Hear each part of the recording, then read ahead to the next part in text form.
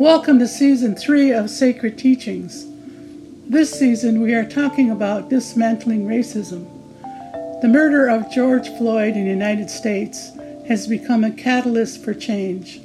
Black Lives Matter is a rallying cry as people become aware every single day of the atrocities committed against Black people, Indigenous people, and other people of color. Racism, sad to say, is alive and well in Canada.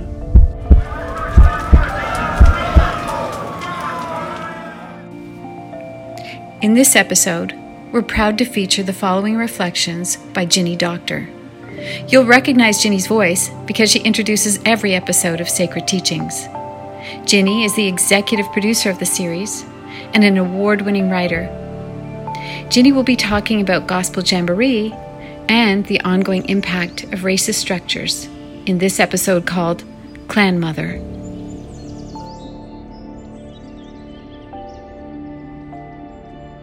You are here tonight for a Gospel Jamboree, and you'll learn a lot about Gospel Jamborees and what they mean to the people of the land.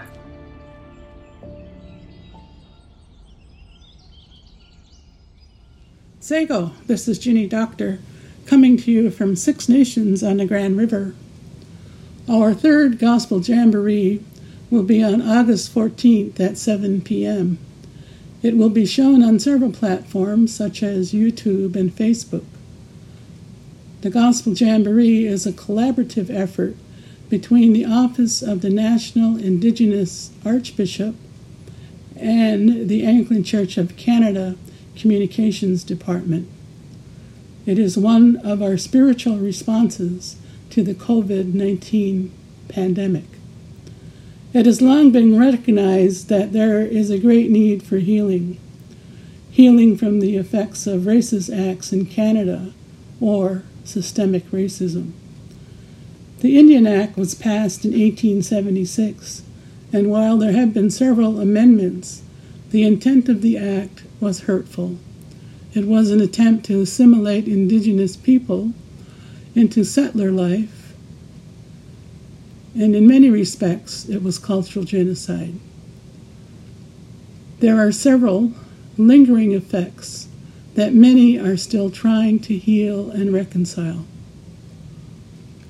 We are nations. The act made us bands and set forth a European style of governance. Women were respected as life givers and carriers of the culture. The act disenfranchised women. If they married a non-status man, their rights were taken away.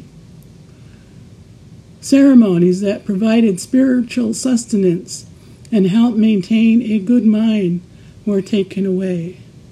The potlatches on the West Coast were banned. The sundances on the plains were banned. Perhaps the most devastating act came in 1894 with the amendment that authorized residential schools. Every school-aged child had to attend the residential school or the parents would be persecuted. Thousands of children were removed from their homes, from love, from the land they knew.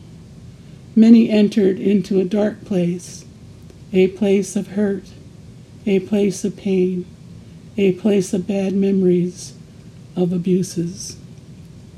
And many have not healed from these abuses. In order to be effective leaders, we have to be whole and healthy. We have to have balance of mind, body, spirit, and emotions. Many have healed, but many have not, and are still on their healing journey.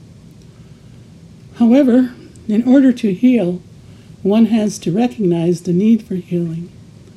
The experience of all these losses, loss of land, culture, family, languages, innocence, esteem, and so forth, has broken our spirituality.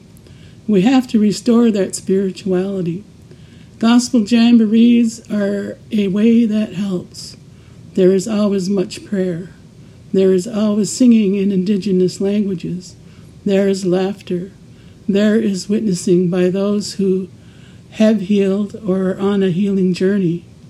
Gospel jamborees bring hope and help to renew our spirituality. Our spirituality is a big part of our sacredness as Indigenous people. Shall we gather at the river where bright angel feet have trod, with its crystal tide forever flowing by the throne of God? Yes, we'll gather at the river, the beautiful river. I talked earlier about women losing their status if they married a non-Indigenous man. My mom was one of them because she married an Onondaga man who was Indigenous but lived in the States. And because of that, he was considered non-status. So she thought she lost her status. And what that meant for me and my siblings is that we could not claim our Mohawk heritage because in our traditional ways we follow the mother's side. But what the Indian Act did was it had our nations follow the father's side, and customarily we went by the mother. So we could not be enrolled here at Six Nations as Mohawks, and we could not be enrolled at Onondaga either because the Onondagas followed the mother's side. So we were kind of in limbo. But then in the mid-1980s, Bill C-31 was passed, and it restored our rights as her children. So we were able to become enrolled and finally be card-carrying status Indians. And what a great thing that was for us. So, the Clanmothers play an important part in our culture. The Clanmothers watch over their clans. I'm from the Turtle Clan. We have several clans. And they not only watch over the clans, but they select the chiefs for that clan. And the chiefs represent the clan in nation business and the affairs of that nation. And they have the power to remove a chief if they don't think he's doing the right thing for the people. So there's a lot of power and respect given to women. My grandmother was a clan mother, and maybe, just maybe, that role could have been given to my mom if she had not lost her status. So a long time ago, I wrote a poem called Clanmothers, and I want to read this and dedicate it to my mom and to my grandmother. I also offer this poem because writing has been an important part of my healing journey.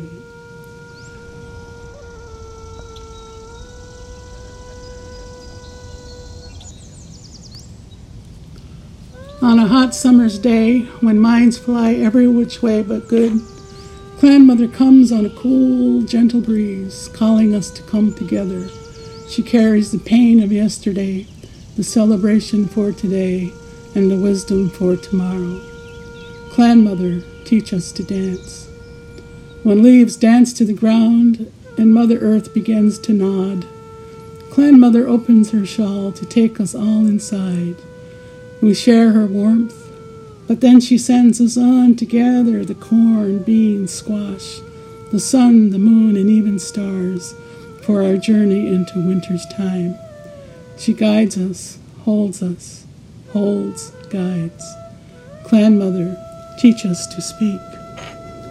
When snow drifts to our mother, blanketing the colors of the world, Clanmother sleeps in our dreams, resting, looking inside, looking for good to grasp, sharing the stories of before, dreaming for today, honoring the seventh generation.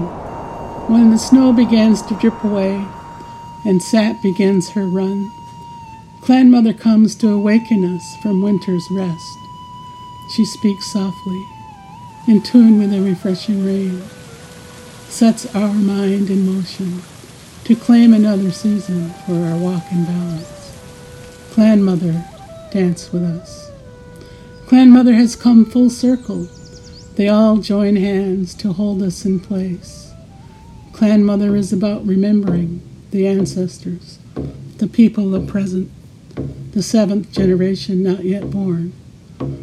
Wherever they go, whatever they do, Clanmother carries strength and wisdom to help us live on.